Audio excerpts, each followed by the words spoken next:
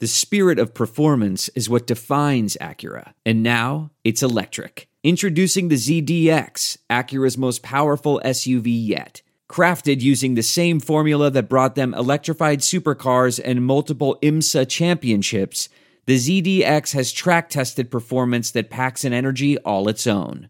Unlock the energy and order yours at Acura.com. What makes a life a good one? Is it the adventure you have? Or the friends you find along the way? Maybe it's pursuing your passion while striving to protect, defend, and save what you believe in every single day. So what makes a life a good one? In the Coast Guard, we think it's all of the above and more. But you'll have to find out for yourself. Visit gocoastguard.com to learn more.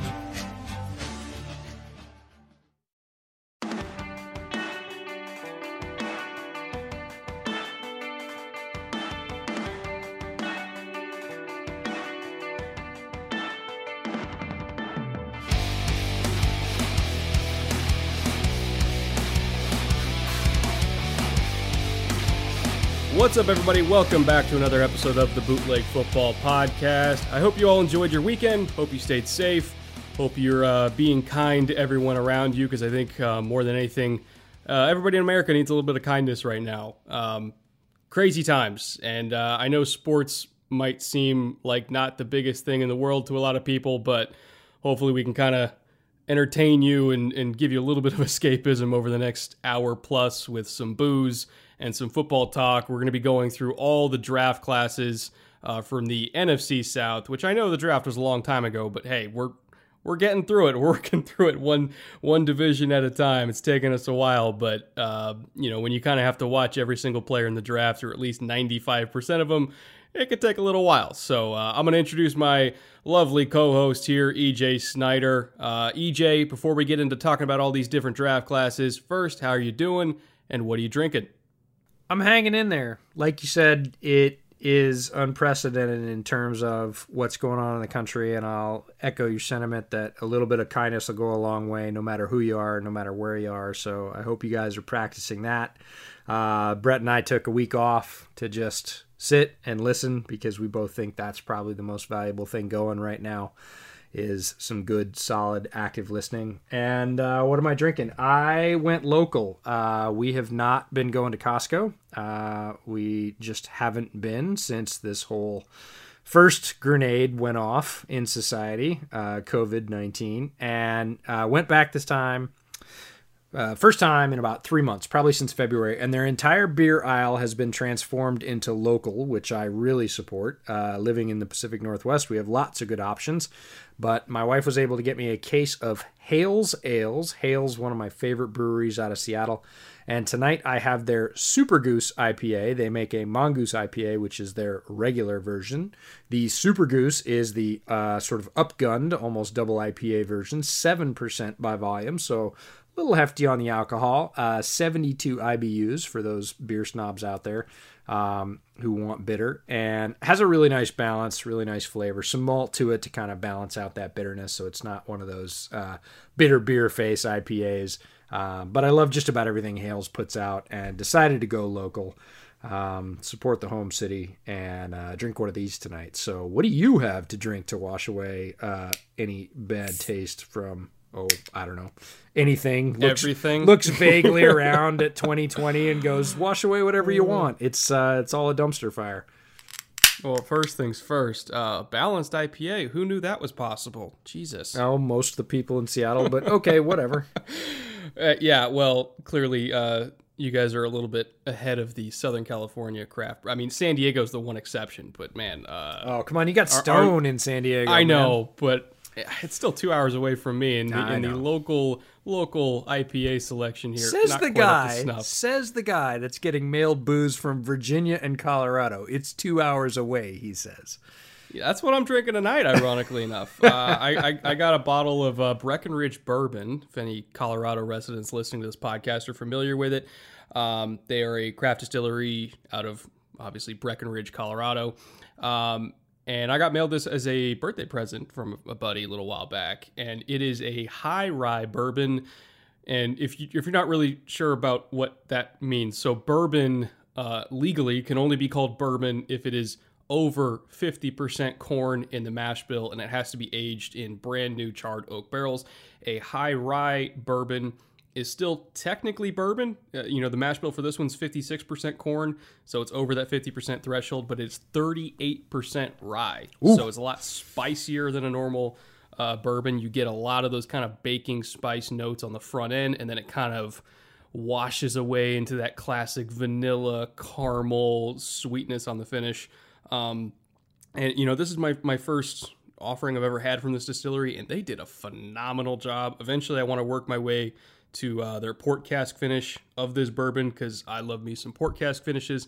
But man, they did a hell of a job with this thing. I haven't had a whole lot of high rye bourbons in my collection, so I'm happy to have this one. And it is damn good. So if you get a chance, grab some Breckenridge bourbon. Highly, highly recommend it. But all that being said, let's kind of hop into the NFC South here. And we're going to start with the Carolina Panthers, who went all defense. And I can't remember the last time I saw a team with 7 or more draft picks and spend them all on one side of the ball. But Carolina did it. They had some problems on defense last year, huge depth issues. I felt like their secondary was talent deficient. Their front 4, or rather their front 7, really good at getting after the passer, but their run defense, I felt like, not at the second level, but at the first level, they got pushed around a little bit and really put their linebackers in bad spots at times last year. So they upgraded really everywhere that they had problem spots, especially with run defense and especially with their nickel package. I felt like they needed more corners. So let me read off their list of names here, because I love everything they did about fixing this defense. They had Derek Brown, 7th overall, Yetur Gross-Matos, really phenomenal pass rusher out of Penn State. They got all the way in round 2. I thought he was going to go in round 1. Their second round pick, they got Jeremy Chin, favorite of the show, a kind of hybrid safety linebacker, box enforcer, destroyer of worlds type guy from Southern Illinois. Troy Pride, another favorite of the show, they got in round 4, corner out of Notre Dame. Round 5, Kenny Robinson, kind of hybrid safety with some corner skills out of West Virginia. Round 6, Bravion Roy, a favorite of EJ DL out of Baylor. And then round 7, Stanley Thomas Oliver III, a corner out of Florida International, which I did not watch, but EJ did. So we'll kind of roll through this one at a time.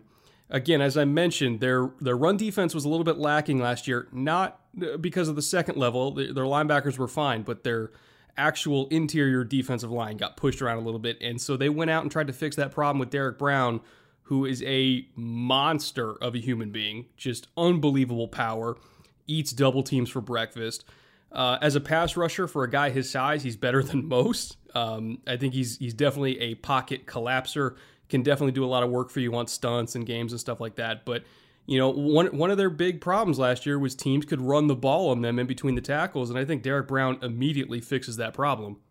Yeah, they're going to have a lot tougher time with Derek Brown manning the middle. He is, as you mentioned, multi-talented, very good against the run, huge human being, big wingspan, just a big-bodied guy, square-shouldered guy, huge legs, big rump, like the guy you want in the middle of a line, making sure that, that 2 to 3 yard wide box that he's in, and quite frankly, a little bit wider, because he's got good mobility too. For a big guy, he's not one of those guys we've talked about in our former previews that just stands there and, eats double teams. He can move at that size and does. Good flexibility, pretty live. It's interesting to me about Carolina that the whole defense is going to be new, and I don't mean that literally, not every player, but 7 of their top 8 players. Close to it. Yeah, exactly. 7 of their top 8 players in games started from the defense last year are gone. That's more turnover than you see on a typical NFL unit. And everybody with Matt Rule coming to town as the head coach and, importing Teddy Bridgewater and talking about CMC and the receivers they picked up in free agency, and everybody's talking about the offense, and the defense is going to have a very new look again in that sort of front 4 and back 4 component. So we're going to see some massive change there, but starting with the building block of Derek Brown in the middle, seems like a really safe bet. He was one of the safer players, I think, in this draft, and he's going to have that impact. Might not have a huge box score every week, but he is going to affect opponents' game plans.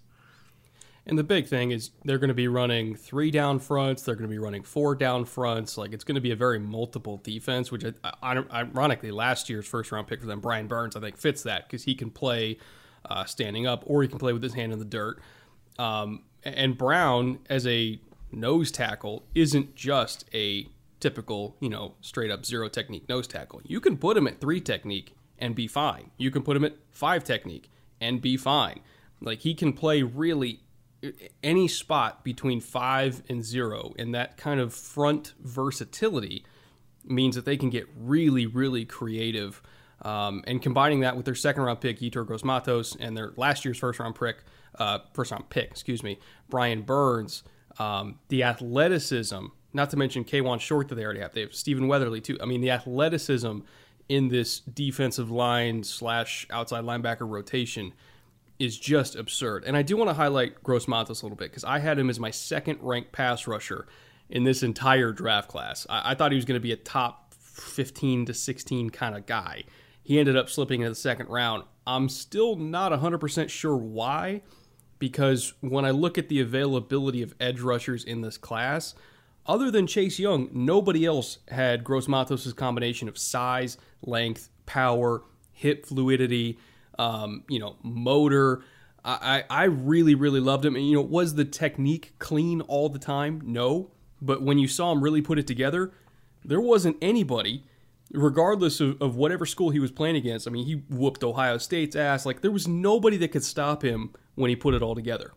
Yeah, that was what we talked about in our preview shows with the guy we'll call YGM.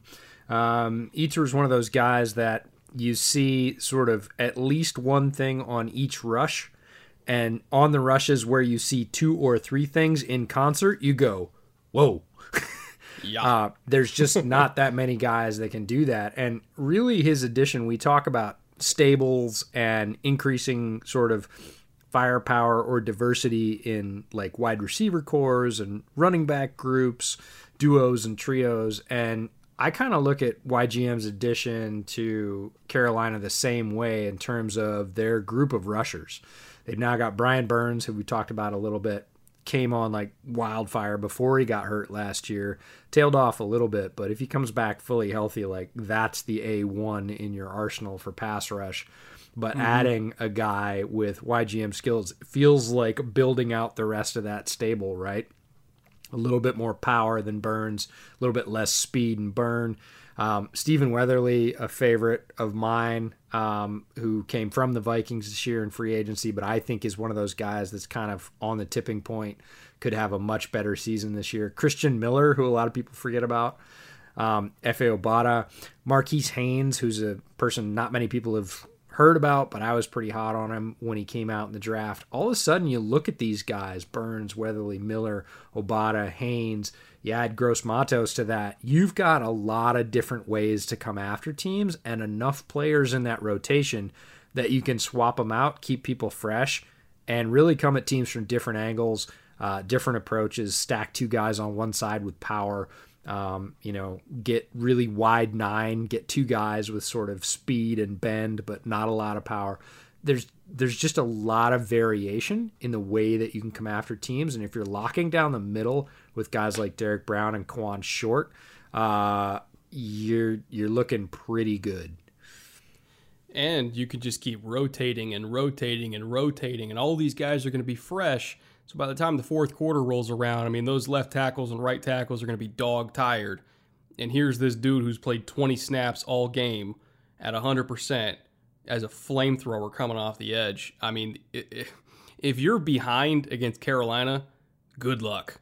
Like, you have to jump out on top of them, or you're kind of screwed at this point. Yeah, I wouldn't want to try and throw, like you said, deep and late in the fourth against that many guys, knowing that the middle is going to be solid and that sort of late draw is not available to you with the regularity that it was last year.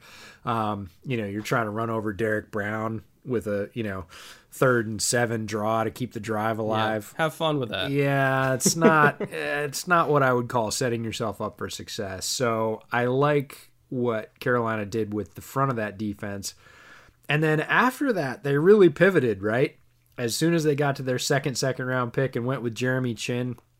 Turns out that 4 of their next 5 picks are secondary guys. They went Jeremy Chin, Troy Pride Jr., Kenny Robinson, Bravion Roy is another defensive lineman, and then they skipped and went Stanley Thomas Oliver III. So made a pretty strong statement that, hey, we want some secondary talent. We want some size. You talked about them being a little bit talent deficient in the secondary. All those guys are big, which is pretty interesting. We'll talk about Chin first. Chin's an interesting guy. So like you said, he played at Southern Illinois.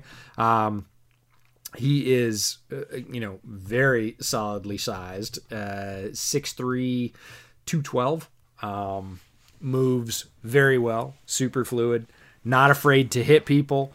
If I have any limitations on his game, he's got good football sense, crazy measurables, but if there's an adjustment, it's going to be adjustment of level of competition. Southern Illinois doesn't exactly play, world beaters. I had some tape that a friend of yours actually sent me on Jeremy Chin because one of our listeners had asked me to look in on him specifically, and I was all excited. I was like, "Oh, SDSU, man, San Diego State, that's awesome." Nope, South Dakota State.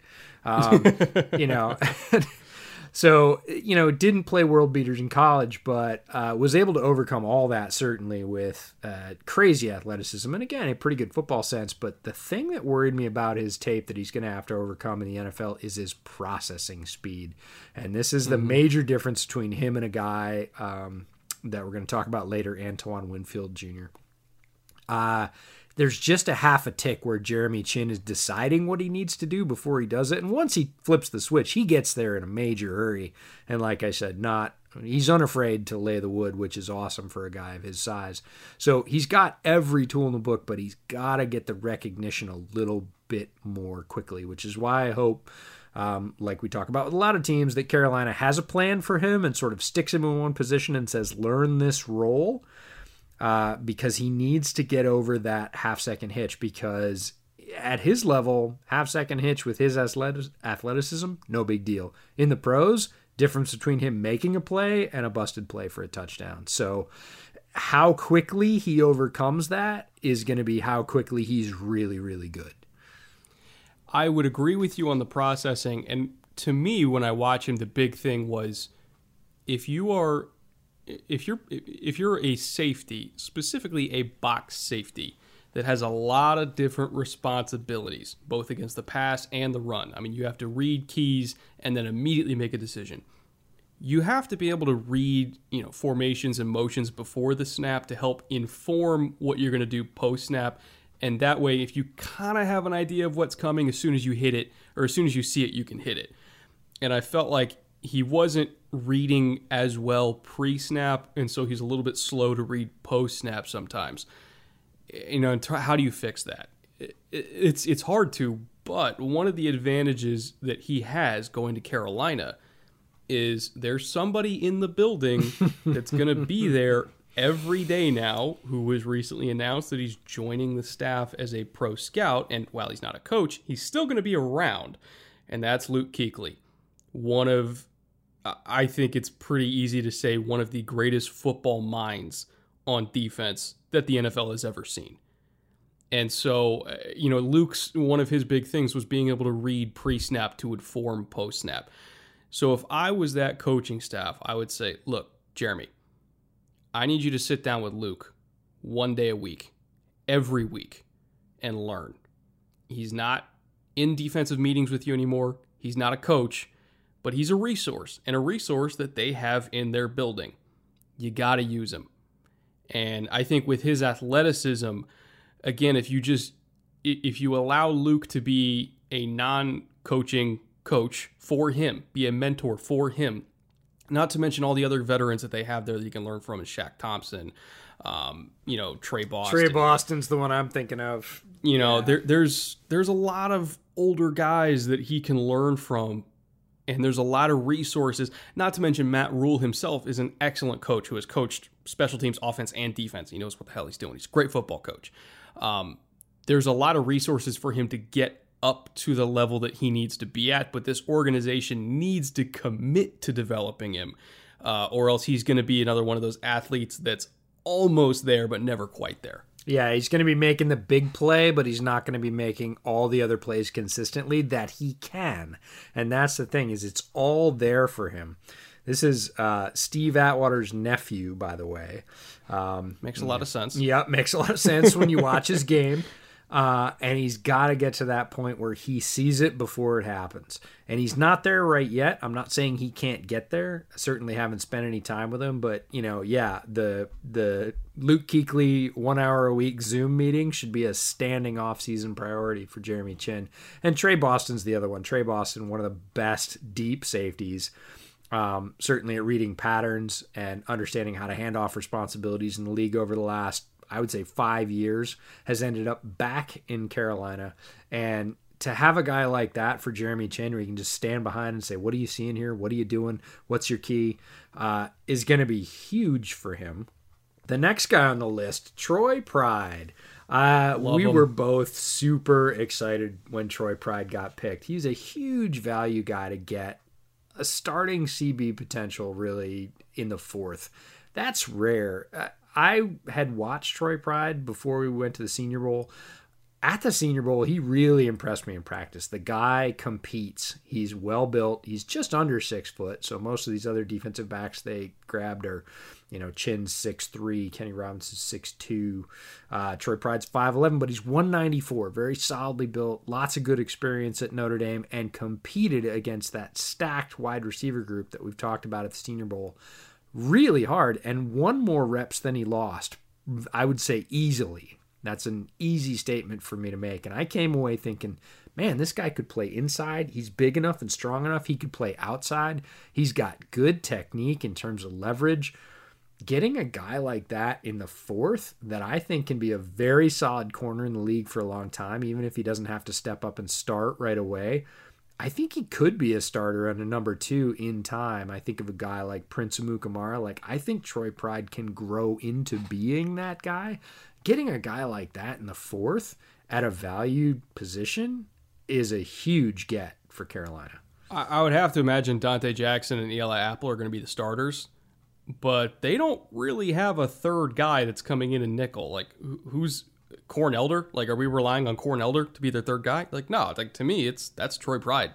He's going to be a starter because, again, most people are going to be playing nickel more than base these days. Nickel is the new base.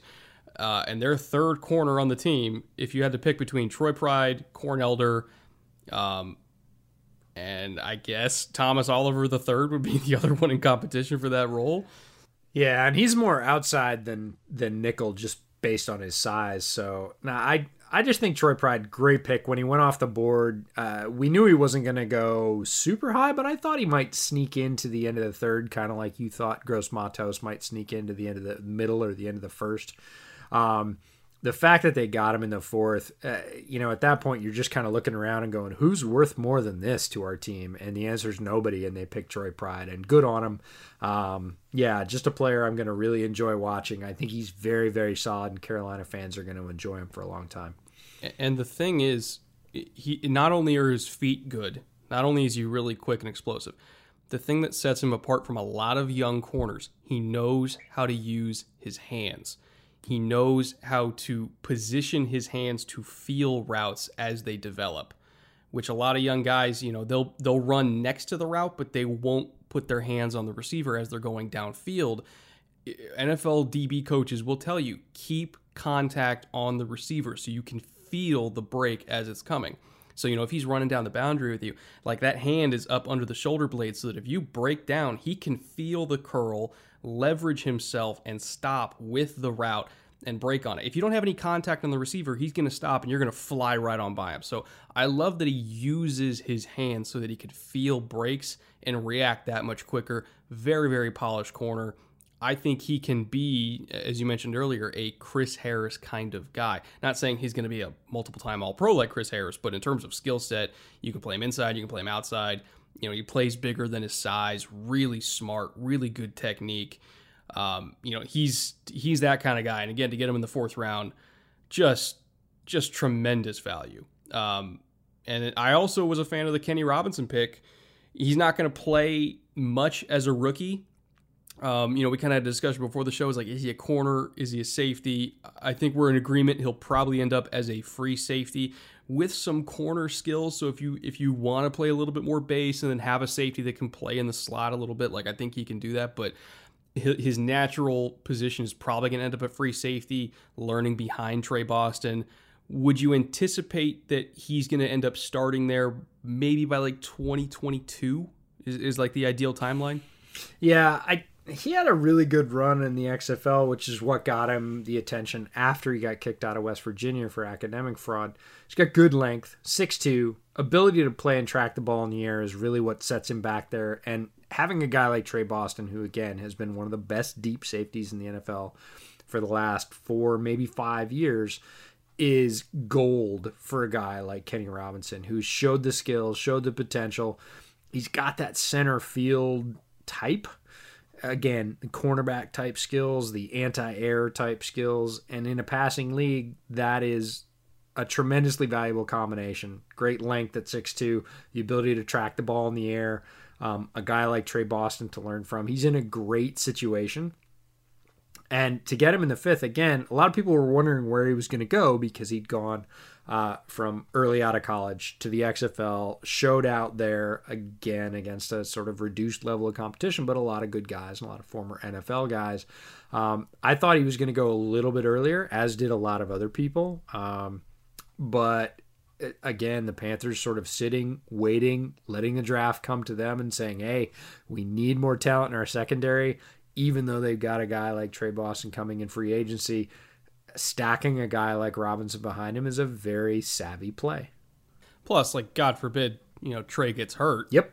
You still got to have somebody on the field. And again, he's got pro starting experience, right? He started in a professional football league.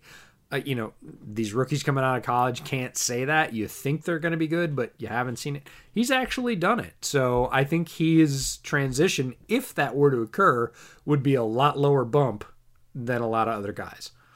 Now, I did not watch Bravion Roy or Stanley Thomas Oliver III from Florida International. I watched the other Baylor defensive lineman, whose name escapes me at the moment, but I did not watch Roy. What are your takes on either of them? Are they really more camp body, special teams guys? Could they ever, in any sort of realistic scenario, end up as starters in the next 2 years here? Starters, maybe not. We're down in the draft, and Roy has some interesting traits. He's kind of an interesting body type. Is he a sort of heavy 3 or a big 5? Like what? And Baylor moved him around a little bit, so that wasn't terribly clear, but he can wreck things. He is a big physical guy. He's got some burst in the short area. I wouldn't call him overly fast. Hand usage could use some work, but he is physical. He is violent. He does have a good punch. Starter, I don't know. Valuable rotational guy that can take some snaps for you. I think he can certainly get there. Depends on, again, the coaching staff and how they choose to employ him. Again, are they going to sort of beef him up and throw him inside and make him the quicker big guy inside? Or are they going to sort of keep him at his current weight, play him at 5 if they're going to play those sort of 3-down fronts? Or maybe even slim him down and try and make him quicker for the outside on a 4-down front. I don't know. But he's got some talent. He had some flashes on tape. And again, where they got him, I think it's about right. You get a guy that's got some potential, showed some flash on tape, could develop, really depends on their plan. But I liked him on tape. I thought he was good. I thought he was, let's say, properly drafted. Let's just go with that. Not too early, not too late. Like, yeah, that's about right for what he showed on tape. And Thomas Oliver, I didn't watch much. I'd only watched highlights of. I'd certainly heard about him. Guy with good size, playing corner at Florida International, was another one of these wide receiver converts. However, it was his second year at corner, not his first.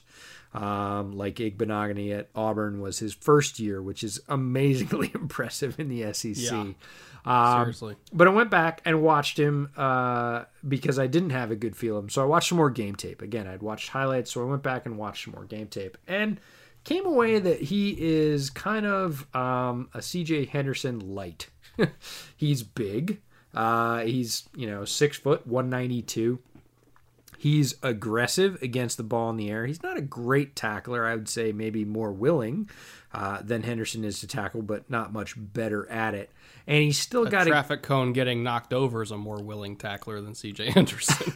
I'll just let you have that. Yes, indeed. Now, he made some good plays on the ball and showed some aggression on routes that are very popular in the NFL, like the slant, right? Ability to break on the slant and break that ball up. He has some of that quickness. Quickness really isn't his game. He's still learning leverage. Does know how to use his size, can run, is aggressive against the ball in the air, and a guy that, again, is 6 foot, 192, runs decently, is aggressive. That's a guy that is going to be able to play on special teams until he figures it out, if he's going to be the 4th or 5th corner. So probably practice squad to start, but I think there's openings. Yeah, I think I could see him moving into, again, that sort of 4th or 5th, because he does play outside. He's got the size to play outside. He's got the mentality to play outside. His hand usage needs a little bit, which is not surprising coming from a wide receiver. He's not afraid to do it, but he's also kind of not particularly sure what the break is between straight up sort of man hand jam and what do I do when I'm dropping into this zone coverage and the short flat's my responsibility. You sort of see him think about that, but he's athletic enough and willing enough that, again, some good technique sort of polish from a solid secondary coach. He's got the ability to play there. Is he a starter right away? I don't think, maybe no, but moving into that 4th or 5th, big outside boundary corner role, I absolutely think he could do it, and he can play special teams until then. So overall, this Panthers class, I was a big fan of. I know they had some needs on the offensive side of the ball, but I think when you look at how they're built, they're like, all right, what do we need to do to protect Teddy Bridgewater? Give him a defense, give him more opportunities with the ball. The offensive line's not great, but Teddy's usually going to get it out pretty quick anyway. They have a whole bunch of yards after catch threats. So we're going to play defense. We're going to kill clock. I can see what they're doing here. In terms of how many wins they're going to get, I'm not sure, but I at least can see what identity they're trying to build here, and it's an identity that I happen to like a lot. So I think they got at least 4 starters out of this class, which is above average, to realistically speaking. If you're getting 4 starters, especially 4 starters on one side of the ball, that's way above average. Which 4? In the NFL. I just have to ask, which 4? Because I wonder if it's the same 4 that I'm seeing. Brown, I think Gross Matos by 2021 would start over Weatherly. Sure. I think Chin is a realistic candidate to start. And then I think Pride, if you're thinking nickel, Yeah, I would say 3. And I actually think I'd put Pride before Chin in terms of how quickly he'll be ready. But I'm not going to vote against Jeremy Chin because the guy just oozes potential, right? But he's got to get over that tick. So, okay. Well, it's him versus, I guess it would be Justin Burris and TJ Green for that starting role at strong. Mm-hmm. And just considering his physical skill set, yeah, and I'm sure they're going to want to get him on the field. I mean, they did pick him in round 2, which was maybe a little bit earlier, but again, they're betting on potential, and some teams prioritize potential more than others, and they looked at that and said, I think we can fix that thing. And if they do, look, he's got sterling potential to be very good for a long time. He's big, he's fast, he's fluid, likes to hit. Like, that guy, sky's the limit if he can figure out what's coming. That guy can do a lot on the football field. Yeah, absolutely. So let's move on to Atlanta here, who kind of, weirdly enough, there's like a trend with Falcons drafts where they kind of like fly under the radar and nobody really pays attention to them until you look back and you're like, oh, they got him and they got him and they got him. And, we weren't really paying attention. Like, everybody's kind of clowning them for the AJ Terrell pick, which I love. So like, AJ wrong. Terrell's my... Yeah, it's so wrong. Like, Terrell is such a good corner. We talked about this. Like, I had Terrell way up my list, and I said, what do you think of Terrell? And you said, I hadn't watched him yet.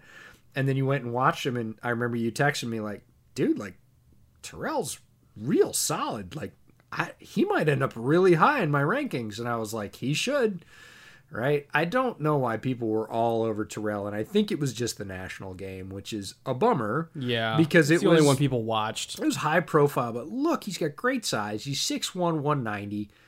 Played at Clemson, played against a ton of good receivers, and for the most part, had a very good performance against most of them.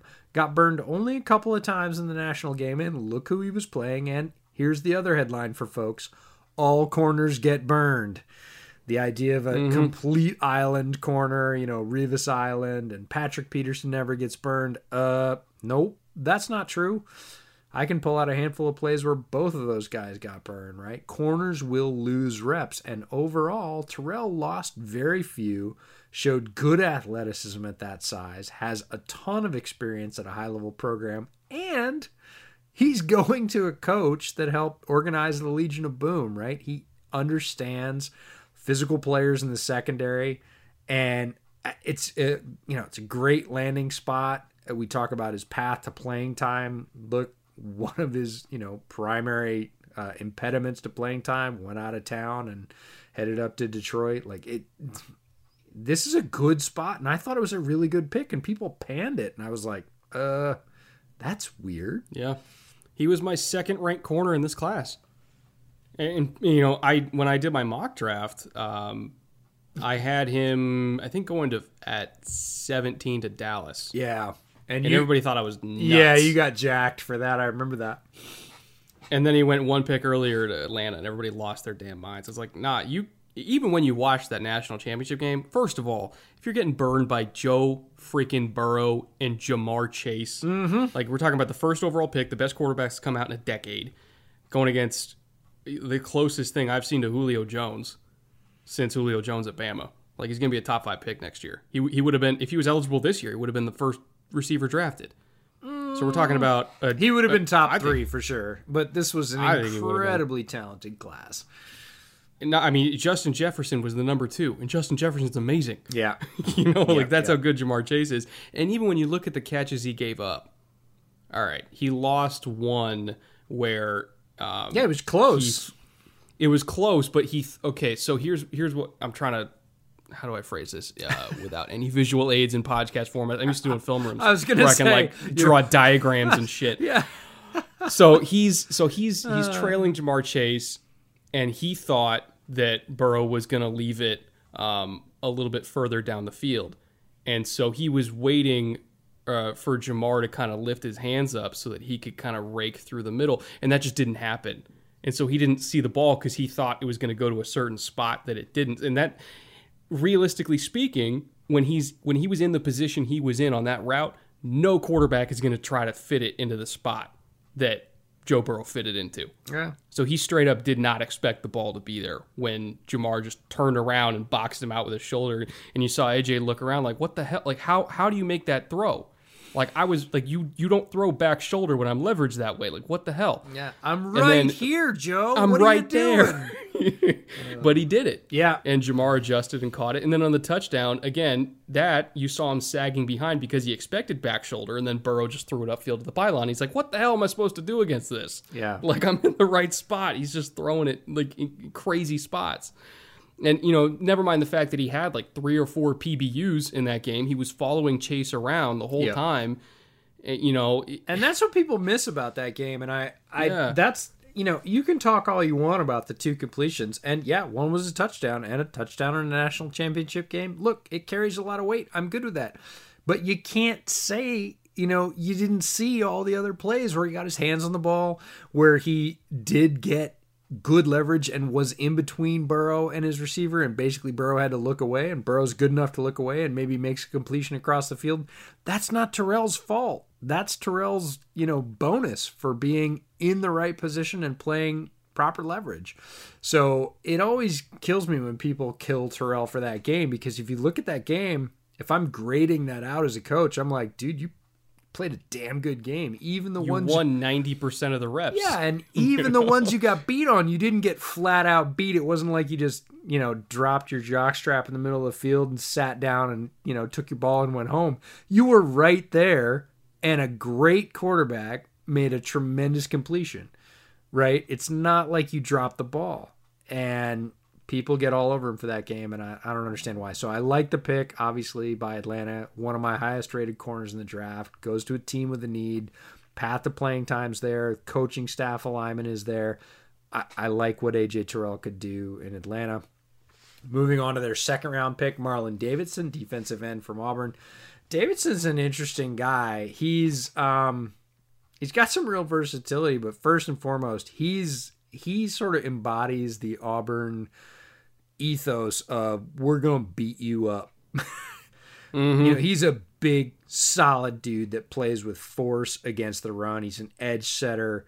He's got some pass rush, but I think he's better when he's not the sort of focus option for providing pressure. He's not a primary pass rusher is what I'd say.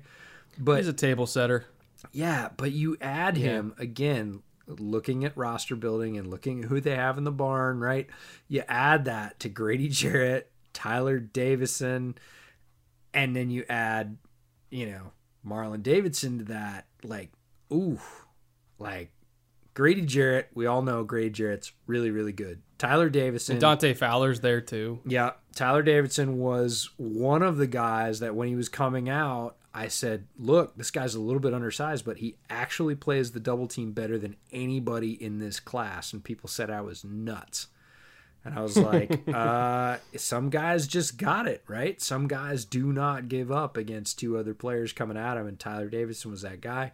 He's turned that into a career. And now you add another sort of heavy like Marlon Davidson that can just sort of set that edge and make sure people have to go the other way. And don't sleep on DeAndre Snott coming back either. His rookie year, 2018, he played 15 games, made 2 starts. He had 30 tackles, 15 of them solo, 2 tackles for loss, and 3 QB hits. Last year he had a surgery. He was only in 2 games, and people forgot about him. You look at that 4-player rotation, Jarrett, Davison, DeAndre Snott, and now Marlon Davidson. Like, Atlanta's looking pretty solid. You know who else they got that I totally didn't realize that they have? They also have Alan Bailey. True. Who is probably going to start.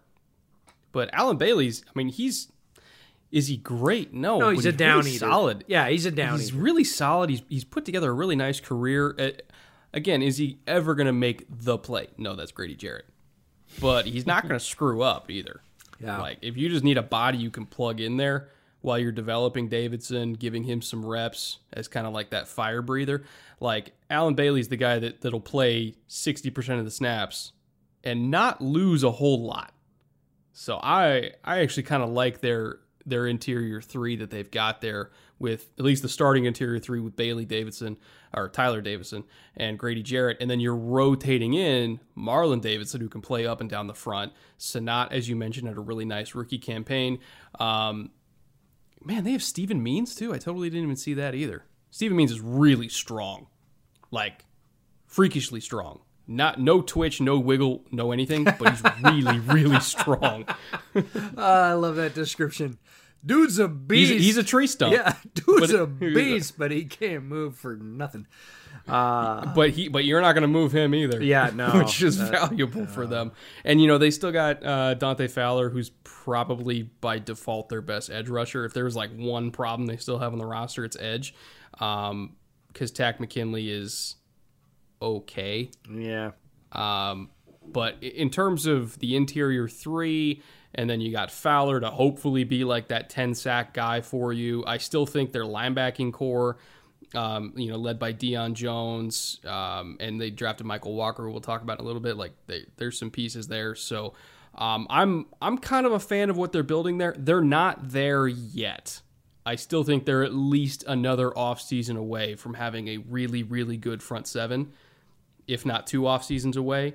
Their secondary is probably kind of the highlight of the defense for me right now, with Terrell and Keanu and Ricardo Allen and Isaiah Oliver, who I still think has a lot of potential, even though the dude never freaking turns to look for the ball, and it's super frustrating because he's right in position. He doesn't look for the freaking ball. That's one of the hardest things to project, right? Is if they don't do that one thing in college.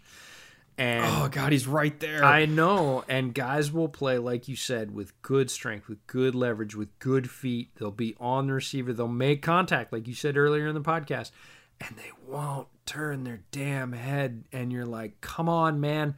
Come on. You got to know that, like, right now the ball's come, like, turn, nah. And they play straight through with never doing that. And some guys are successful like that, but the truly sort of, I would say, elite corners are always people that are going to turn their head and understand where that ball is and be able to maybe make a play on it, maybe make the PBU. You know, who knows if they're truly elite, make interceptions. But if you don't turn your head around, that's never going to happen. You're going to be one of those guys that the ball hits you in the back of the helmet. And, you know. Richard Sherman's going to the Hall of Fame because he turns his head. That's what it comes down to. A couple other reasons, but okay. I'll go But that's one of the big ones. Yeah, no, and it is a big one for any corner, and that's the thing. That's how you intercept the ball. That's how you track it. Is you get in absolutely. position, you play the man, and then you play the ball. A lot of young corners, they just play the man, and they think, well, I'm in position. They're not going to throw it to me. And it's like, dude, these NFL quarterbacks, if you're in position, they're still going to target you. You got to look for the friggin' ball. Yeah, if you don't get your head around, people are going to pick on that. And you talked about it earlier with the A.J. Terrell pick.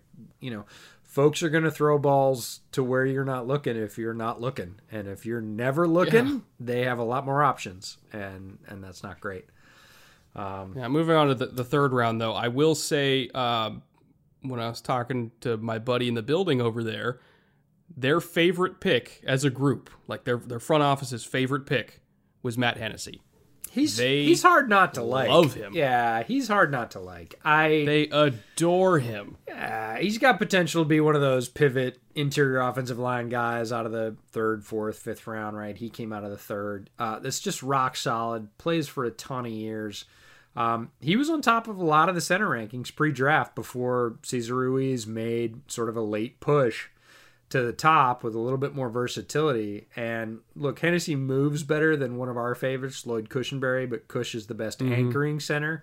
And really system fit kind of determined where those guys got drafted. Hennessy went 5 spots before Cush, but it was more about system than anything else. He's probably going to play guard when he starts, and then if Mack retires, he's going to be the eventual successor at center, and that's going to be a sort of bloodless coup. That's going to be a really easy transition. Hennessy's just one of those guys that's football smart, tough, position versatile. I can see why they love him. Yeah, he'll be competing with James Carpenter and Jamon Brown, I would imagine, for that because, I mean, with his skill set, you just want to get him on the field. You know, get your best 5 guys on the field. Yeah, the best 5 is a big deal for him. Yeah, and he's, in my opinion, considering their system, it's a lot of zone run. I think he's, at this point, a hell of a lot more nimble than James Carpenter. And so if you want to guard where it's like, hey, like there's a 5 technique and we need you to be able to reach him. Yeah, go reach. Yeah. You know, like James Carpenter's not doing that. But Matt Hennessy could. And so I think getting him at guard and also just kind of getting him on the field so that he can see how Alex Mack operates is huge, because there's only so much that, you know, Alex Mack, like they at his age, he knows what Matt Hennessy is, which is his heir apparent. But he'd better. We also know that, he better know. But we also know that Alex Mack is going to teach Matt Hennessy, because Alex Mack is that kind of dude. Like he's not somebody who's going to not develop young players that will eventually take his job. Like, he is a leader, one of the best leaders in that locker room. He loves to teach. He loves developing young guys, and he's not going to be averse to sharing his knowledge, sharing his process with Matt Hennessy. And I think there's only so much that he can do in a film session to help Hennessy learn how to call protections, to learn what makes Matt Ryan uncomfortable versus comfortable. Because, Mac and Ryan have worked together for a number of years now. They really are, their communication is excellent. And that communication between center and quarterback is key for a functioning NFL offense, regardless of system. And there's only so much that Alex Mack can do in terms of developing Matt Hennessy to get him ready for that. So I think getting him on the field so that he can communicate with Mac on the field and see how he reads front, see how he changes protection, see how he communicates with Matt Ryan on the field. Like, that is invaluable experience, not to mention the fact that physically I think he can play guard. So if it was me, I would put him at left guard as a rookie to kickstart that development process, especially because he's not really getting a true offseason anyway. And then whenever Alex Mack decides to move on, whether it's 2021, 2022, who cares, whatever, getting him that on-the-field experience is crucial to ensure a smooth transition to the next 10 years of solid center play for Atlanta. And considering how important center is in that system, like ensuring that smooth transition, I think is one of the top priorities for this organization. Yeah, they've got a guy that can pick it up fairly well by all accounts, and I'm not surprised that they really like him. Again, we talk about good landing spots for players, not probably too many better landing spots for a guy like Matt Hennessy to be able to learn from a guy like Alex Mack. So pretty interesting to see how that goes. I imagine he starts at guard, and I imagine soon. The next guy was a guy that we were both really excited about. You watched him before I did, Michael Walker. He's good. He's good. But he's a bit odd. I've got that he's a skilled dude, but he doesn't really fit in a predefined box. His size says one thing, and his skills and usage in college say another thing, right? Mm-hmm. So he's 6'3", 230, which you kind of look at and go, okay, that's a decent-sized linebacker, but it's definitely not an edge. But Fresno State really used him as this kind of hybrid strong side linebacker, DE rusher. He ended up rushing a bit more than I think people will probably imagine at that size at Fresno State. Again, I hope Atlanta has a plan for where they're going to slot him in because he's got some savvy. He's not, his game's interesting. It's not that he has crazy burst. He doesn't have like that liquid first step to get straight around the corner. But he's got some rush savvy. He's one of those guys that gets home more than maybe you think he should because he just gets himself one step closer or in the right space at the right time. And he's a great finisher, yeah. And he can go forwards and backwards. And there's a lot of guys that have that sort of ability and that savvy going forward, even if they're the not quote-unquote prototype body size. But they couldn't find their ass with both hands moving backwards. And Michael Walker is not that guy. Like, he is effective in that short to medium zone versus the pass. He made some plays there at Fresno State. He is athletic and able to change direction at his size. So it's really interesting to think about what Atlanta's going to do with him. Where does he play? What do they prioritize as what they want him to do as a role in their defense? You talked about their linebacking core earlier. Does he fit there? Does he really sort of go up and supplement the edge on, third and long? Like, how do they deploy him? Because when you watch him on tape, it's a bit surprising. You go, what size is this guy again? Right? You get back and you're like 6'3", 230. Like, he's rushing as a straight hand in the dirt DE. And he won. Like, what's going on here? So, very interesting guy to find kind of late in the process. And I know we were both excited when he got picked because a guy that we'd both watched and kind of, thought, man, it's going to be really interesting to see who values that sort of combo forward and back skill set. He was the ultimate backup plan. If that kind of linebacker, if you really needed it, you're taking Caleb on Chase on. But what happens if you miss out on Chase on? Oh, you take Zach Bond and you're fine. Okay, but what happens if you miss out on Zach Bond? Oh, you take Josh Uche. You're fine. What happens if you miss out on all of them? You take Michael Walker. Yeah, you take a guy who, that doesn't have as much publicity, but has I'm not going to say the same because a lot of those guys we like better for sure, Uche and Bond. He doesn't have the twitch of those other guys, but he's slippery, he's crafty. You can put him in the same position. He won't be as good at it. Yeah, he gets but home, he can still play which it. is the thing. Yeah. And you sort of end up going back to the tail of the tape and going, I don't believe that, right? 6'3", 230. He looked bigger on that rush. Like, he looked stronger on that rush. Guy like that moves like that, in a deep zone, or not deep zone, but a deep middle zone against the tight end. He just does enough things that he was a really fascinating player. So it's pretty cool to see where he ended up. It'll be even cooler to see what their plan for deploying him is, especially with the sort of abbreviated offseason. What were your thoughts on Jalen Hawkins in round 4? I thought that was about right for him. The thing is, I don't really see a path to him starting there. Yeah. Because I feel like they have so many safeties. I mean, I guess you're looking for special teams value out of a day 3 pick anyway, and I think he's could probably be a pretty good special teamer in theory. I thought it was a little bit of an unfortunate landing spot for him just because you already have Keanu Neal, you already have Ricardo Allen, you already have DeMonte Casey. Like, I don't see any path to playing time for him in the first year, maybe in the first 2 years for him, unless, I mean, I guess Atlanta's safeties can't stop getting hurt, so maybe this is just insurance for that. But I feel like he's going to be one of those guys where it's like he's a better player that won't start just because there's other guys on the roster in front of him that aren't going anywhere anytime soon. Yeah, I think that's probably the case. He was a guy that showed up. Jalen Hawkins, a guy that showed up when watching Cal's defense for their draft headliners, right? We had Ashton Davis. We had Evan Weaver. Those were the guys we were watching Cal for. But as you watched their tapes, you went, man, who's this other guy? He's making some plays. He's aggressive. He's got decent play speed, more so than his time speed. Decent size, not size that makes you go, huh? Or size that makes you go, how's he ever going to play? He's sort of right in the middle, and he will hit, like, especially on the stuff around the boundary and the edges, the little screen game. Like, he loves to destroy that stuff. So, showed up enough on tape to make you sort of take notice of him. Pretty savvy guy on the field.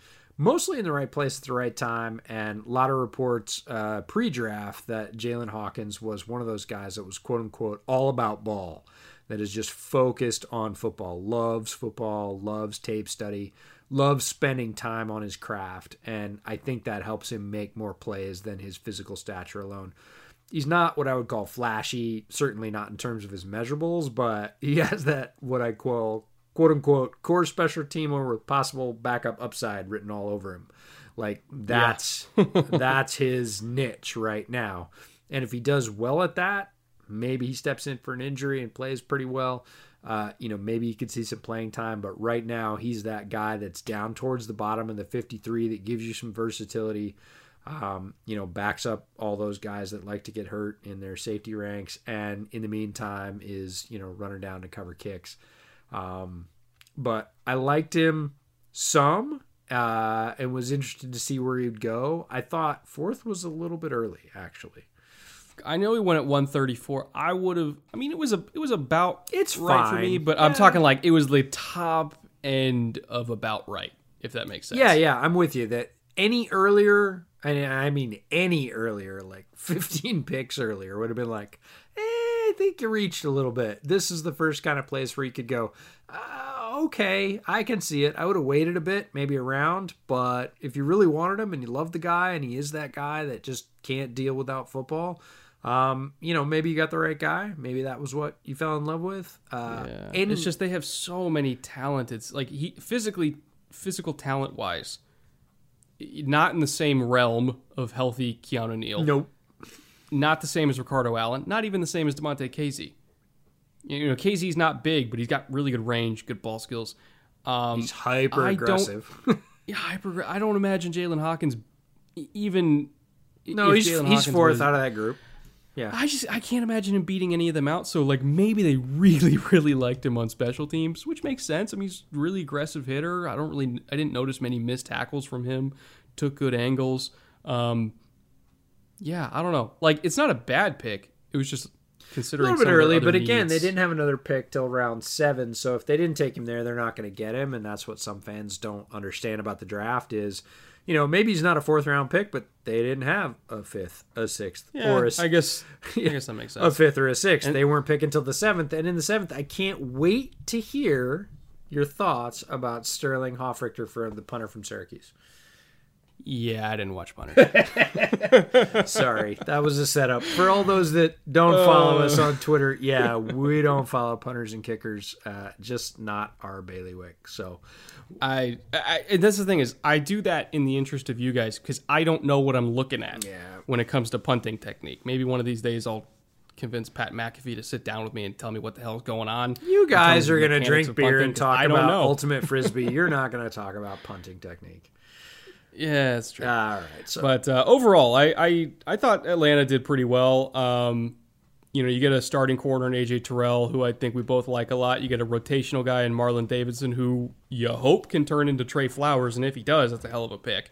Round 3, Matt Hennessy, you hope can turn into Alex Mack, or even 80% of Alex Mack, and if he does, that's a good pick.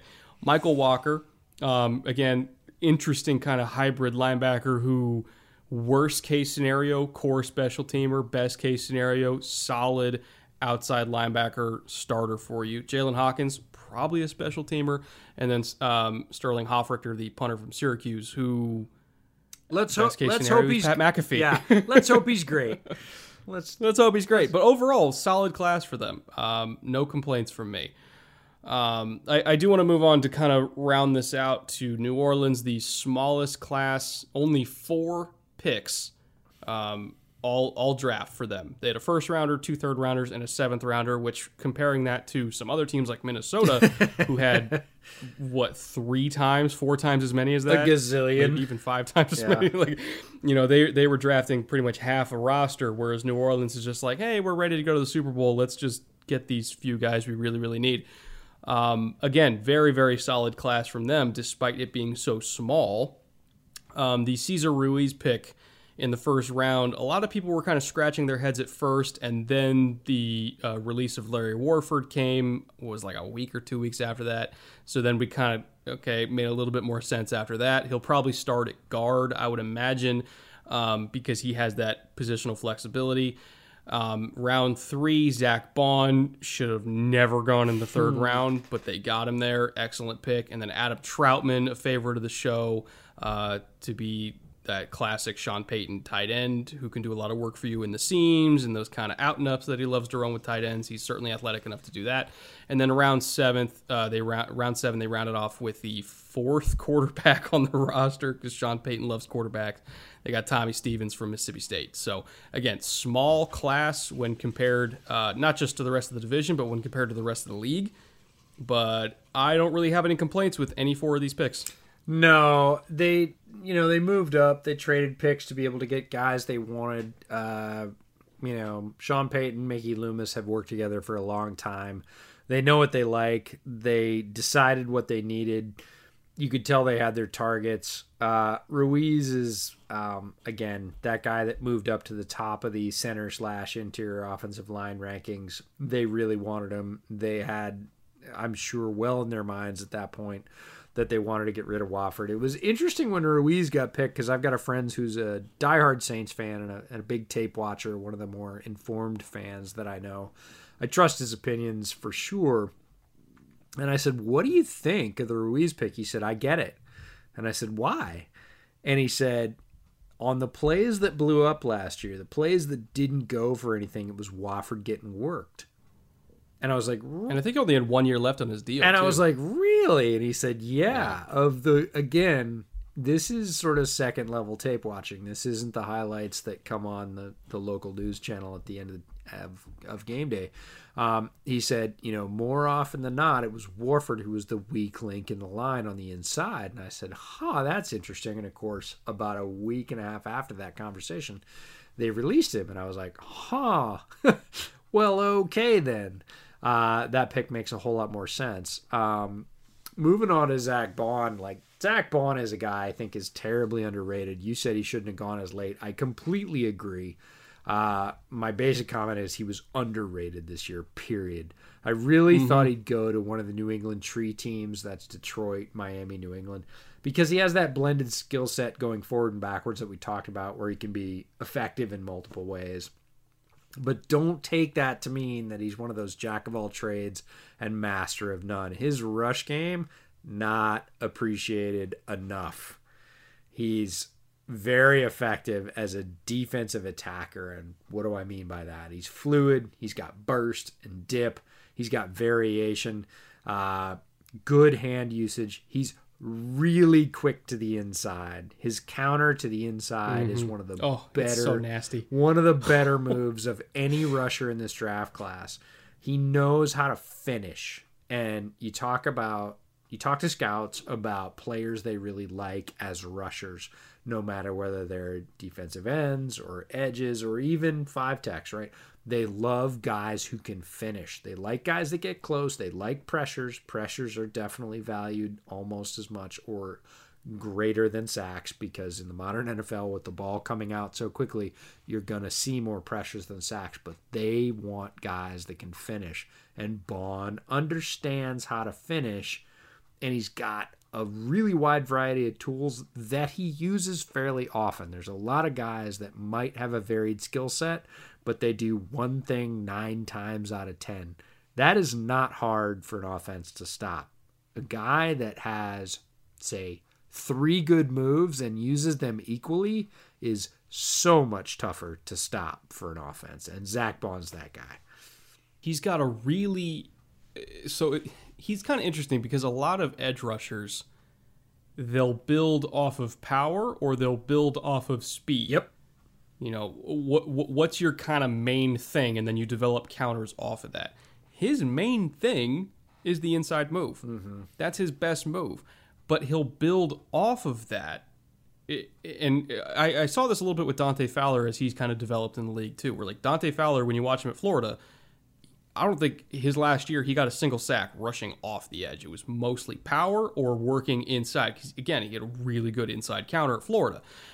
And then he kind of developed an edge rush counter, I guess you could call it, in the pros off of that.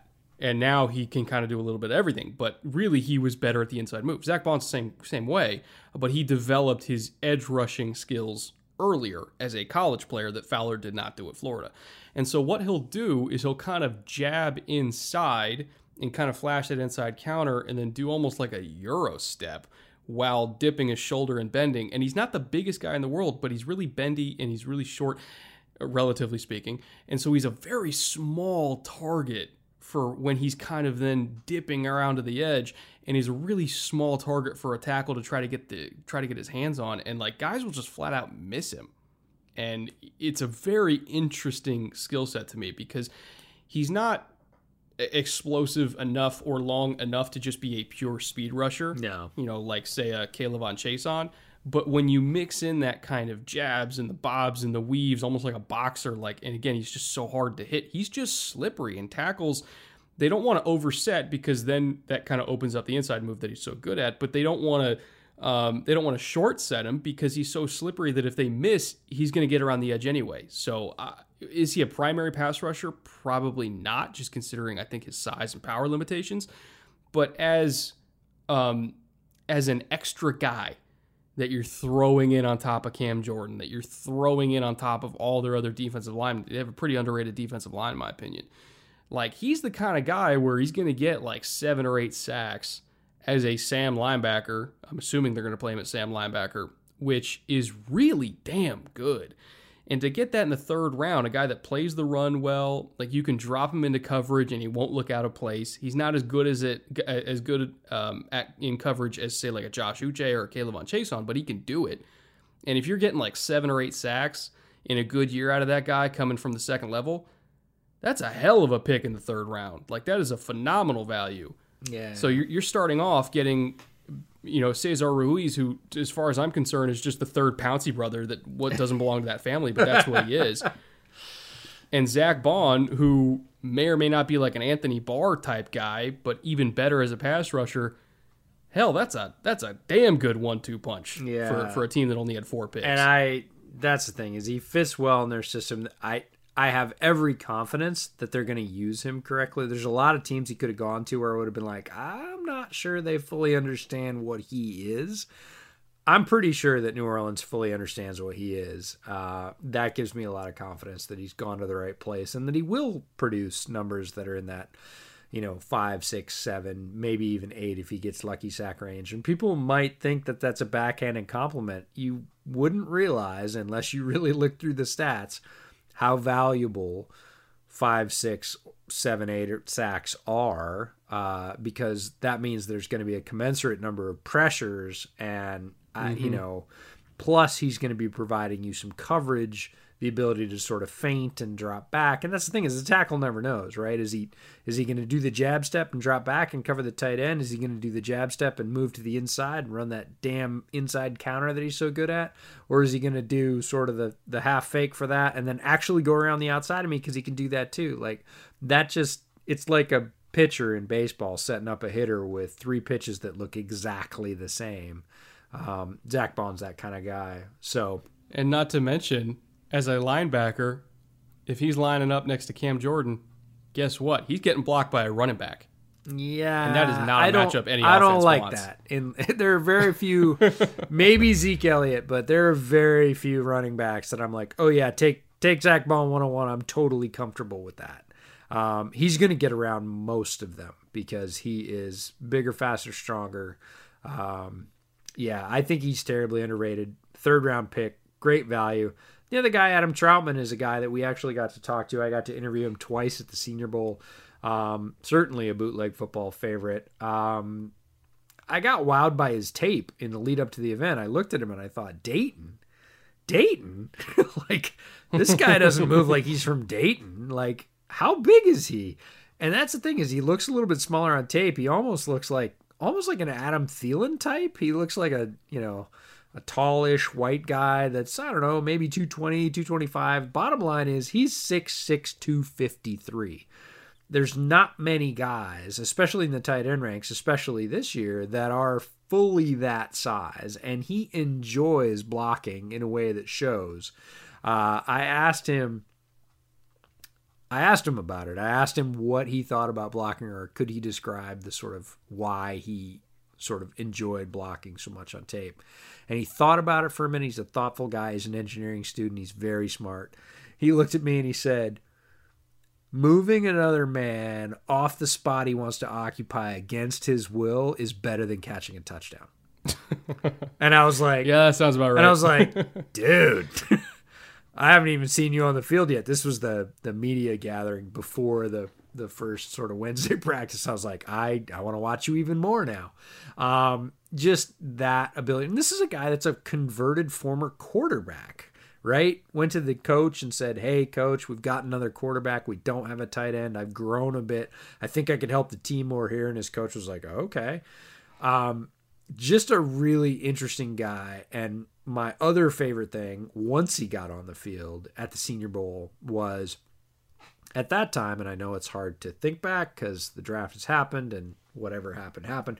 Bryson Hopkins was kind of a consensus number 1 at the Senior Bowl in terms of tight end. And honestly, some folks even had him as the number 1 overall tight end in the draft.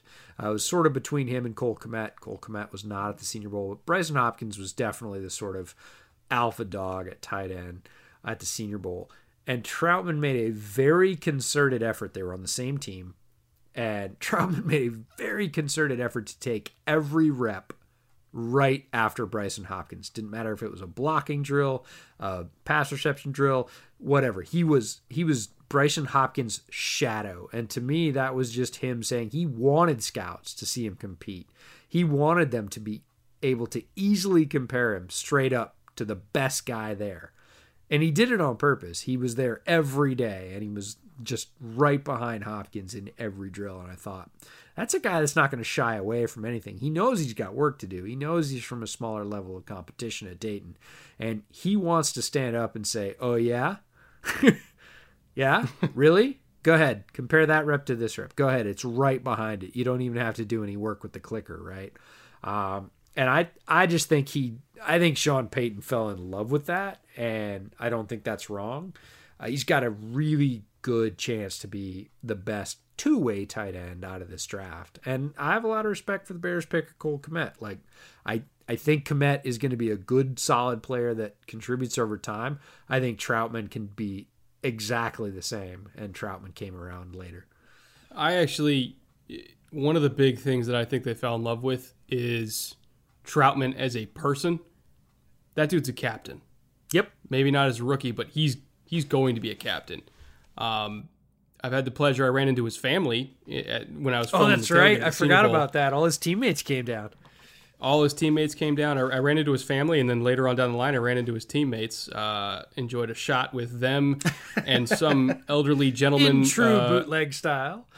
I don't know what the hell we were shooting, but it was something that this old guy, who I can only describe as 80-year-old Boomhauer, gave me and them. And like, they were loaded already by the time I got there. They were having a hell of a time. It was like 11:30 in the morning. I was like, when did you guys start? They drove down, this is like half the Dayton football team, drove down 14 hours straight to watch Adam play. To a man, every single one of them said they would run through a wall for that guy. He had such a commanding presence in that program. He was the unquestioned leader of the team.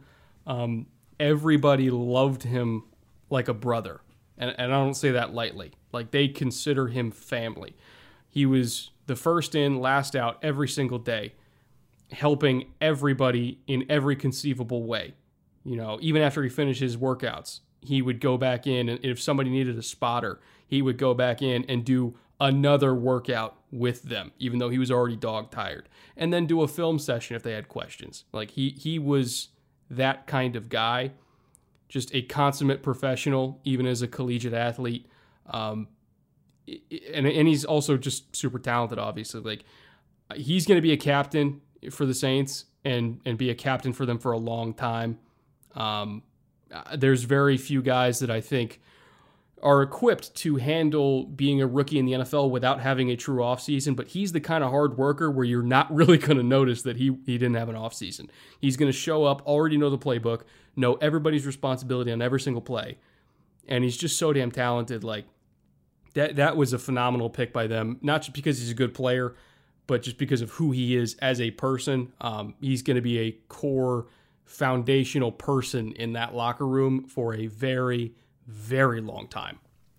Yep, love Troutman. And again, to come away with only 3 picks and feel so solidly about all 3 picks is a real credit to Mickey Loomis and Sean Payton.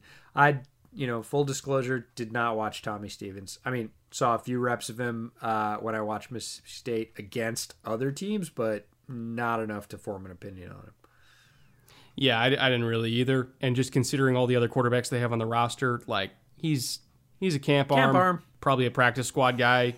There's nothing wrong with that. Nope. But just realistically speaking, that's probably what he is. But the other 3 guys they drafted, as far as a trio of draft picks to start off a draft, they were certainly up there across the league in terms of best 1, 2, 3 groupings for any NFL team. For sure. It's great quality. So overall, I don't really have any complaints with any of the draft classes in the NFC South. Some I think were better than others, but none of them I think were explicitly bad. I would probably say, oh God, you know what? We didn't do Tampa. Oh, we're getting there. I was gonna catch you. Son of a bitch. We got players here. I got. Oh God, we're an hour 20 in. We didn't even get to Tampa. I got vested interest here. You're not getting away from the Bucks with me sitting here. That's not. Oh happening. God, you poor soul. I forgot about Antoine Winfield. I know. I got access we're to gonna open that here. wound. We're going to open that wound. Yeah. Okay, so let's hit Tampa real quick because I know this podcast is dragging on. Tristan Wirfs, round 1. Round 2, Antoine Winfield Sr., one of our favorite players in this whole class, regardless of position. Keyshawn Vaughn from Vanderbilt, round 3. Tyler Johnson, round 5, the wide receiver out of Minnesota, who just absolutely tore Auburn a new one last season. Round 6, Khalil Davis, really good value interior defensive lineman from Nebraska. And then round 7, they had a pair of 7th-rounders in Chappelle Russell and Raymond Calais. So, give me your thoughts from a top-down view of what you thought of what Tampa Bay did in this draft. They got a lot of quality, and really, you look at the top of a draft to see how a team sort of positioned their high-value picks, but also how they sort of gathered that mid-round value. And if you go Wirfs, Winfield, Vaughn, and Johnson and stop right there and don't sort of look at the later round 6th and 7th role players in Davis, Russell, and Calais, like, that's a really good sort of strong starting for the draft. Wirfs is an athletic freak. He's just a legit strength and movement monster. We're talking about professional athletes. We're talking about guys that are at the top, 1% of the athletic thresholds. This guy's at the top, top 10th of that 1%. He's got some technique issues that you chronicled in some of your film rooms at OT that are not small, mostly with his footwork. Could likely overcome them, but that's going to take some time. And they got a guy at quarterback. What's his name? Some guy.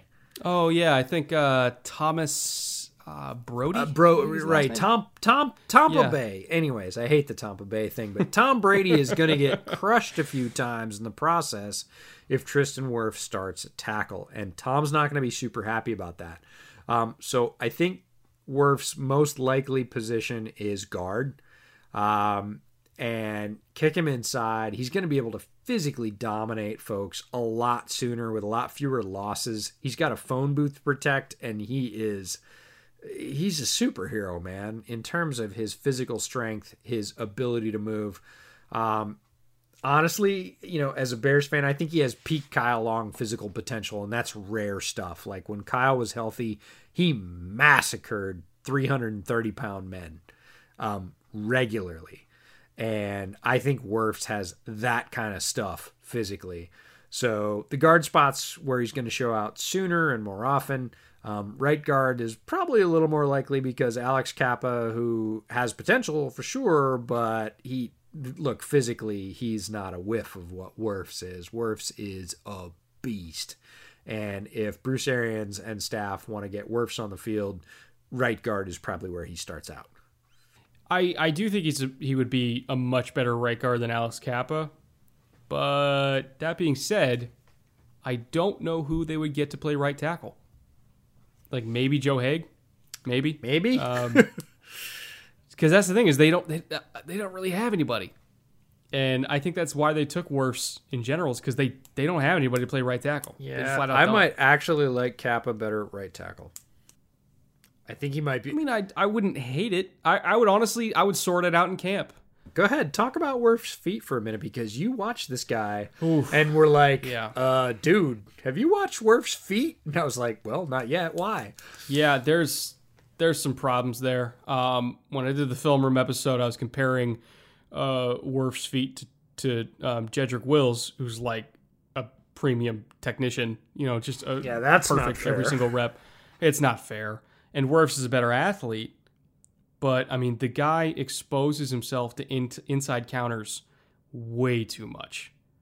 They call it giving a soft shoulder, where you're basically, it's almost like a vertical set, but even more vertical than it's supposed to be in a vertical set. And what that does is it kind of locks your hip, and you're not able to open up and mirror inside counters as much as you're supposed to. And if you can't step 90 degrees laterally to match an inside counter, if you're stepping forward, that means if you miss, you're toast. And he got a few times last year on that. And there were several times when there were pressures created on inside counters that, I mean, he was holding on for dear life against some guys that are not the same level of pass rusher that he's going to be seeing in the NFL. And he was such a good athlete that he was still able to just kind of like almost dive and push guys out of the way so the quarterback could escape. It's not going to be the same thing in the NFL. Like if he loses, he's going up against, Cam Jordan. If you lose against Cam Jordan, you're not going to be able to just push him out of the way. Like Jordan's going to eat your soul and kill Tom Brady. Well, I was going to say he's going to eat Tom Brady's soul, and that's not going to last very long. And that's my only thing against Wirfs at tackle is like Wirfs could, I think, develop into a guy, certainly with his physical skills, I wouldn't bet against him, into a guy that could overcome that and play right tackle really well. But look, Brady's got limited time, and, despite his legendary physical conditioning, is not going to be a guy that wants to take 5 open shots a week from the right tackle position. And he might do that in the first quarter of the season, and that would be possibly devastating to Tampa's hopes down the stretch, right? Like, I think he can be a fine right tackle if he fixes his feet. But would you rather, and that's an if, would you rather have a fine right tackle or a legendary right guard? I'm going with legendary because I think at guard, honestly, his potential, I don't want to say it's limitless. I think that's a cop-out. Pretty damn close, though. Really damn high. He is a superhero. I have folks that I work with that are, CrossFit instructors, powerlifting instructors, I work with a bunch of fitness freaks, and I showed them some Worf's workout videos from Iowa, and they were like, what the... they looked at him, they're like, that's not real, is it? And I was like, nope, that's a real dude, right? And his, power cleaning, like, ridiculous sums. He's a superhero in the weight room, and those are the kind of guys at guard that just blow people off the ball and bury them. The quasi Quentin Nelsons of the world. Like, he has that level of physical ability, and that just doesn't grow on trees. So I think you move him to guard. I want to move on to my crying in my beer moment. Can I do it? Take all the time you need for this. Take all the time you need. I know how sad you are about this. The Bears could have had Antoine Winfield at 43, and they picked Cole Kmet instead. I talked about Kmet a little bit earlier. I think Kmet's going to be a fine player. This is not anti-Cole Kmet. I think he's going to make solid contributions to the Bears offense in time. But Winfield, if he stays healthy, has a chance to be really special. He is not the tallest, but he doesn't need to be. We talked about some instincts earlier on with Jeremy Chin and how they might not be the best. Winfield is the opposite. Winfield sees it way before it's happening. He has great instincts, always around the ball, and that's not an accident. Processing speed is top-notch. Loves to destroy the run or screen game. Very solid. Delivers really big hits, just like his dad did with power, even though his dad was undersized as well. I actually think he's a bit more solidly built than his dad.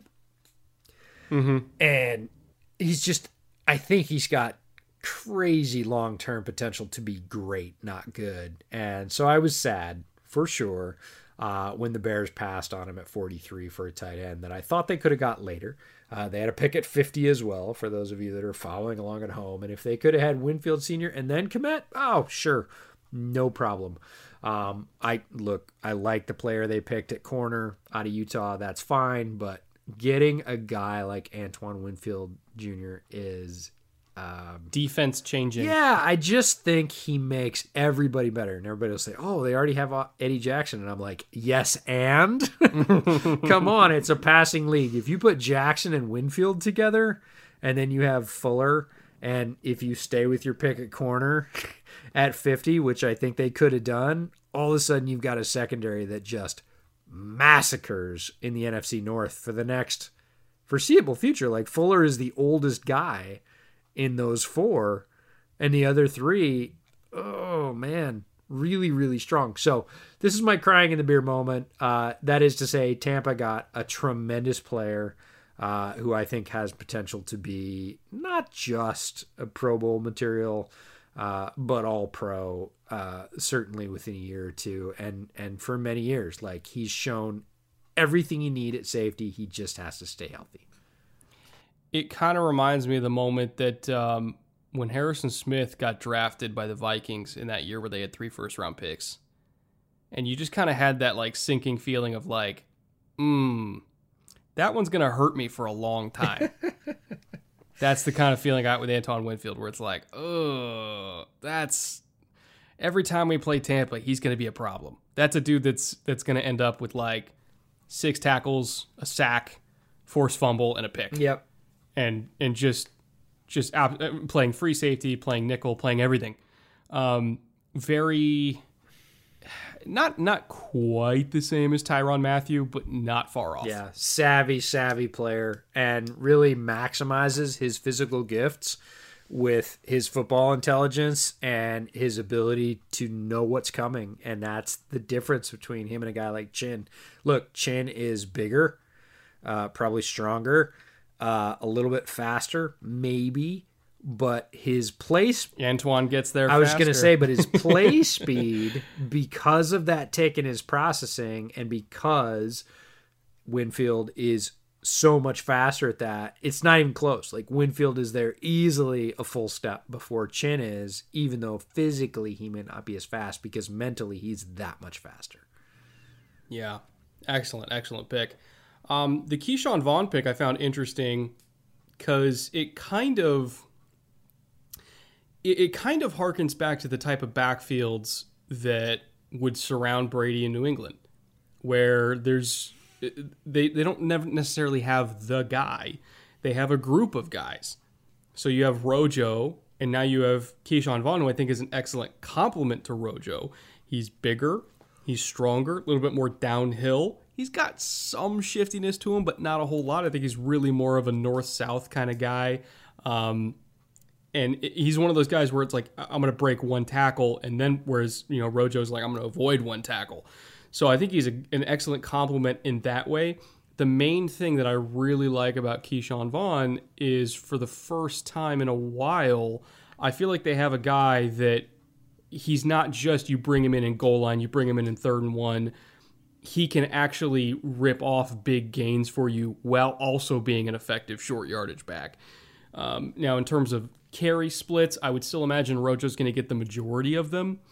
But for like a classic number 2 running back that can take the load off of your number 1 and still be a valuable piece in the red zone, still be a valuable piece in the fourth quarter, like for a 3rd round pick, I actually really like that pick. He wasn't my highest graded running back at that spot, but in terms of the role that he's going to fill for that offense and the type of backfields you typically see surrounding Tom Brady, excellent pick. Yeah, I love the Keyshawn Vaughn pick. He is absolutely their solid number 2. They really like Ronald Jones and well should. He came back with a very nice bounce back season. Peyton Barber moving on. I'll disagree a little bit with the north-south characterization of Keyshawn Vaughn. I thought he had a really diverse skill set, and he's going to be Jones' main backup really quickly if he's not already. He's got power. He's got good speed when he opens it up in the open field, which would sort of lean towards that north-south designation, but he's got cutbacks with vision. He'll throw in a stiff arm, and he will show or combine any one of those skills on a given run to make it more than sort of the sum of its parts, whereas it might have been a 7-yard gain, ends up being a 17-yard gain because he threw in a cutback or because he threw in a stiff arm or because both. He's got good speed when he gets in that open field, plays through contact with balance, which is, I think, really key. Again, slightly different than that Rojo skill set. Very tough and competitive, especially around the goal line. So it's not just that he's a goal line back, but he adds value. There's a great play on tape where he gets whacked at the 2, basically knocked backwards, ends up running through 3 other guys, sort of bounces off and goes around the end. I remember that one. Yeah, it just a nose for the goal line. Quick feet in the passing game. Pretty strong in pass pro, but needs to not stay as high. If he gets a little bit lower on leverage, he'll be fine. Just a very good all-around back, despite having Rojo there. So, loved his fit with number 2. And the bottom line is, look, with number 2, the old number 2 in Tampa moving on, Peyton Barber, the next guy on the roster in terms of rushing leader yards was Dare Ogunbowale, and he had 17 yards last season. So they needed this pick more than I think a lot of people might have said that or thought they needed a number 2, and he slots in perfectly. He's like a custom-made number 2 for that offense. Really, really solid pick. An interesting pick for me, 2 rounds, because they didn't have a 4th round pick, 2 rounds after Keyshawn Vaughn, was Tyler Johnson. And to me, Tyler Johnson is the elephant in the room. Defensively speaking. And let me explain why. He's that guy he's there. You see him. He's catching balls. He's racking up yards. He's not really making himself known, but you definitely see him, and you're more focused on everybody else around him. And then at some point in the fourth quarter, the defensive coordinator is going to be like, hey, are we going to address the elephant in the room? Because Tyler Johnson has 9 catches for 100 yards and 2 touchdowns, and nobody's paying attention to him. Yeah, he's a very interesting dude. I had watched him pre-draft. There were a lot of wide receivers, as everybody knows. I definitely spent some time with Tyler Johnson. He was a bit of a draftnik favorite or a bit of a sleeper that said, hey, everybody's sleeping on Tyler Johnson. You shouldn't. He's really good. And I watched him and I thought, well, yeah, he's a solid receiver. But again, nothing about Tyler Johnson really sticks out as you just sort of look at him on maybe any given play. His routes aren't that sharp. He's not that big. He's just over 6 foot, 206. I mean, good size for a receiver, but not great. He's not blazing quick like a Hamler or a Rager.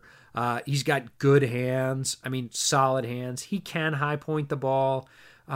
He catches balls short. He catches balls deep. And you're just kind of like, yeah, okay, cool. He especially in this wide receiving class that had so much talent. And then I went back and watched his game against Auburn, the bowl game. Oof. And he massacred them. And the reason I went back and watched the Auburn bowl game is the entire Auburn secondary ended up in the NFL. Like both safeties, both corners, they all went to the NFL. So that's a very good secondary to watch a college receiver against and say, how did he do? And he freaking destroyed them from the gun. Like, he started catching balls in the first, forget the fourth. He caught slants. He caught a post route for a touchdown. He ended up on a crazy touchdown on a little sort of inside jet sweep where he sort of did this, Walter Payton imitation and leapt over a bunch of guys and got the ball to break the plane. He had a crazy one-handed catch in the back of the end zone for another touchdown. Ends up with like 3 touchdowns, I think. I don't know, 10, I don't even know his stats for that game. 10 catches, got to be 135 yards if it's a yard. Just massacred one of the best, toughest secondaries in the country. And again, didn't look like all that crazy spectacular, but on a couple of plays, he had one ball, he high pointed over the middle that he had no business catching. And then the other one was that one-handed catch in the back of the end zone that was really like, whoa. Mm-hmm. But he's just that guy that is always producing. Like every time you turn around, he's catching short balls for first downs. He's catching balls along the sidelines. He's catching little out routes. He's catching these 50-yard goes for touchdown or 50-yard posts for touchdown. You just look at Johnson and you're like, how do you ignore this guy? But he's kind of semi-ignorable on a lot of fronts. Again, not a tremendous route runner. Good solid route runner, but not great. Very solid hands. Not great burst. Not great size. All these things that you're looking for that sort of one trump card, and it's not that. It's that he's good at everything, and he does it everywhere, all over the field, all through the game, and ends up with these ridiculous stat lines. So I think he's I don't want to say sleeper because he was certainly known, but I think he's one of those guys that's not getting enough credit. Well, I mean, when you look at the other receivers on the team, guess what? He's going to be ignored. Yeah, he's going to see single coverage. You're going to pay attention to Mike Evans. Yeah, I mean, he's going to see single coverage, and good for him because I'm sure Bruce Arians is just licking his chops to have Tyler Johnson get single coverage because even as a rookie, he's going to be good enough to beat that in multiple ways, right? There's just not a ton of routes you could tell him to run that he wouldn't be terrible good at. So just a really interesting kind of, again, I don't want to say sleeper or necessarily under the radar, but I'll just say quiet, right? Just kind of a quiet player that's one of those assassins that you look down at the box score and go, what? Did he really catch that many balls? He had 2 touchdowns, not 1? Oh, yeah, he did. Like, he's that guy. And he's going to be damn good at it in the pros, too. Did you watch Khalil Davis? I can't remember. No, you did. I did not. Yeah. So here's my thing with Khalil Davis. He actually went... I mentioned earlier, I can't remember who it was, who kind of went on the top end of where I thought he should go. Oh, it's Jalen Hawkins we were talking about. Yeah, Khalil Davis is the opposite. He went on the lower end of where I thought he should go, in the sense I think he was a value at where he was taken, which is pick 194. I thought he could have gone anywhere between like 150 and 200. So he went a little bit on the low end of that. And here's the thing with him. He will never be the star, ever. But super high motor player. And he's kind of an interesting guy because he's fast, but he's not explosive. Yeah. The first 5 yards for him are not great. Once he's up to 10 yards, then you're like, oh, he's moving for a 300-pounder. And because he plays with such great effort, I mean, he closes plays down from the backside when he's really able to open up and run that a lot of guys his size can't do. So even if he doesn't win early, he'll win late. And because he's really smart and he's really, really high effort, I mean, he gets a lot of effort sacks. I mean, he'll clean up disruption. He's good on stunts. He had a sack against Ohio State where he was really patient on a gate stunt and got through and just absolutely obliterated Justin Fields. So, he's a good, solid player that is one of those rotational guys that almost like an Allen Bailey, like I mentioned before, where he's not going to be a star, but he's going to make some plays for you, and he's not going to lose that much. So he's not the biggest guy, he's not the quickest guy, but he's fast, he's smart, he's high effort. I really like him as an addition to an already strong interior defensive line in Tampa Bay. And if you're just kind of rolling him in to give the first string a blow, like you can put him in for 2 or 3 drives and be fine. Again, he'll never be a star for you, but he's going to be solid and he's going to be dirt cheap. And that's how really good rosters are built, by having solid, dirt cheap guys that can come in and give your starters a rest so that your starters can play to their maximum potential. Really, really like that pick for them. Yeah, you need down eaters like that who are capable and are not going to get their backsides handed to them.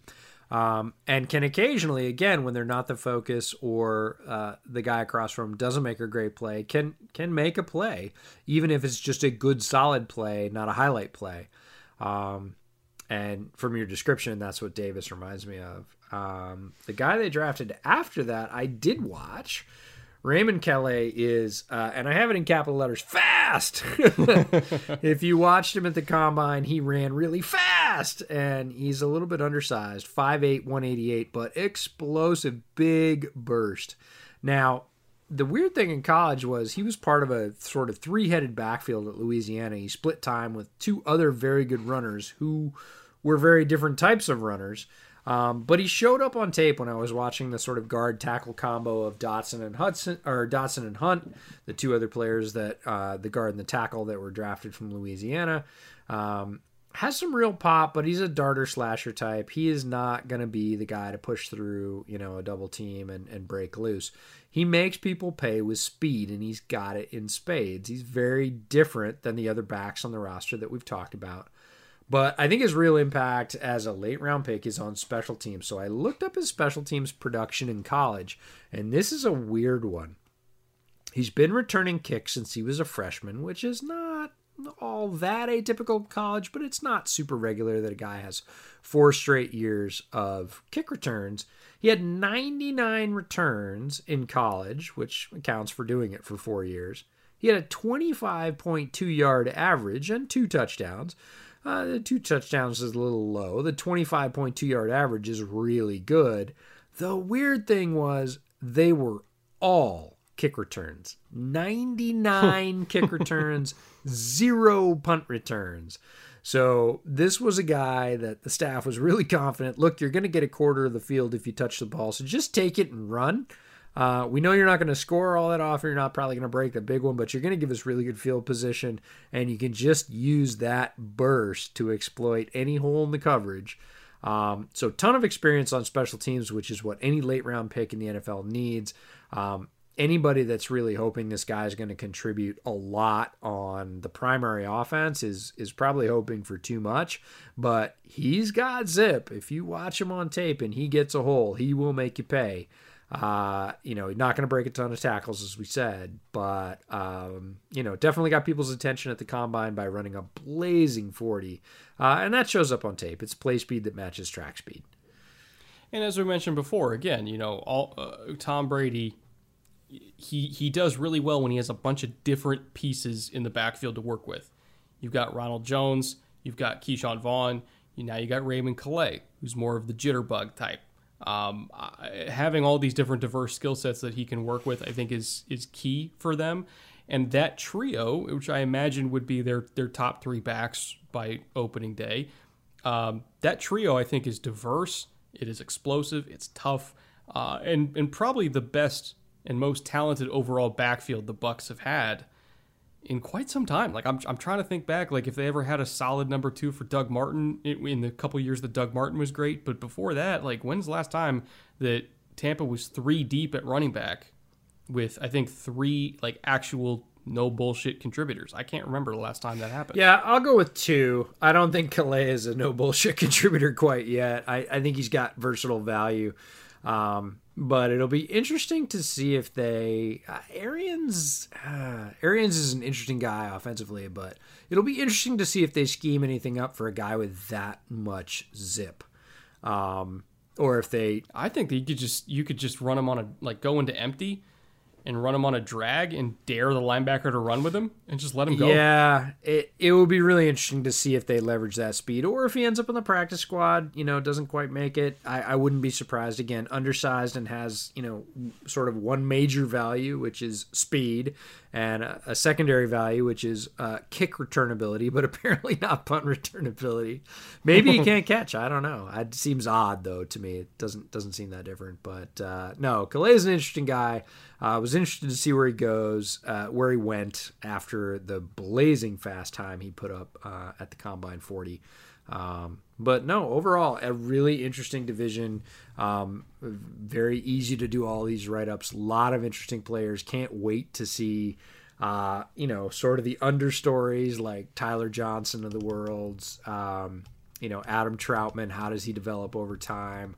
And, what does Atlanta do with Michael Walker? Like, these are really, fascinating questions for folks like us that spend a lot of time on the draft. But overall, I think, all 4 teams came away with players they can use, players that fit their system. It didn't feel like anybody wildly misspent their draft capital in this division. What about you?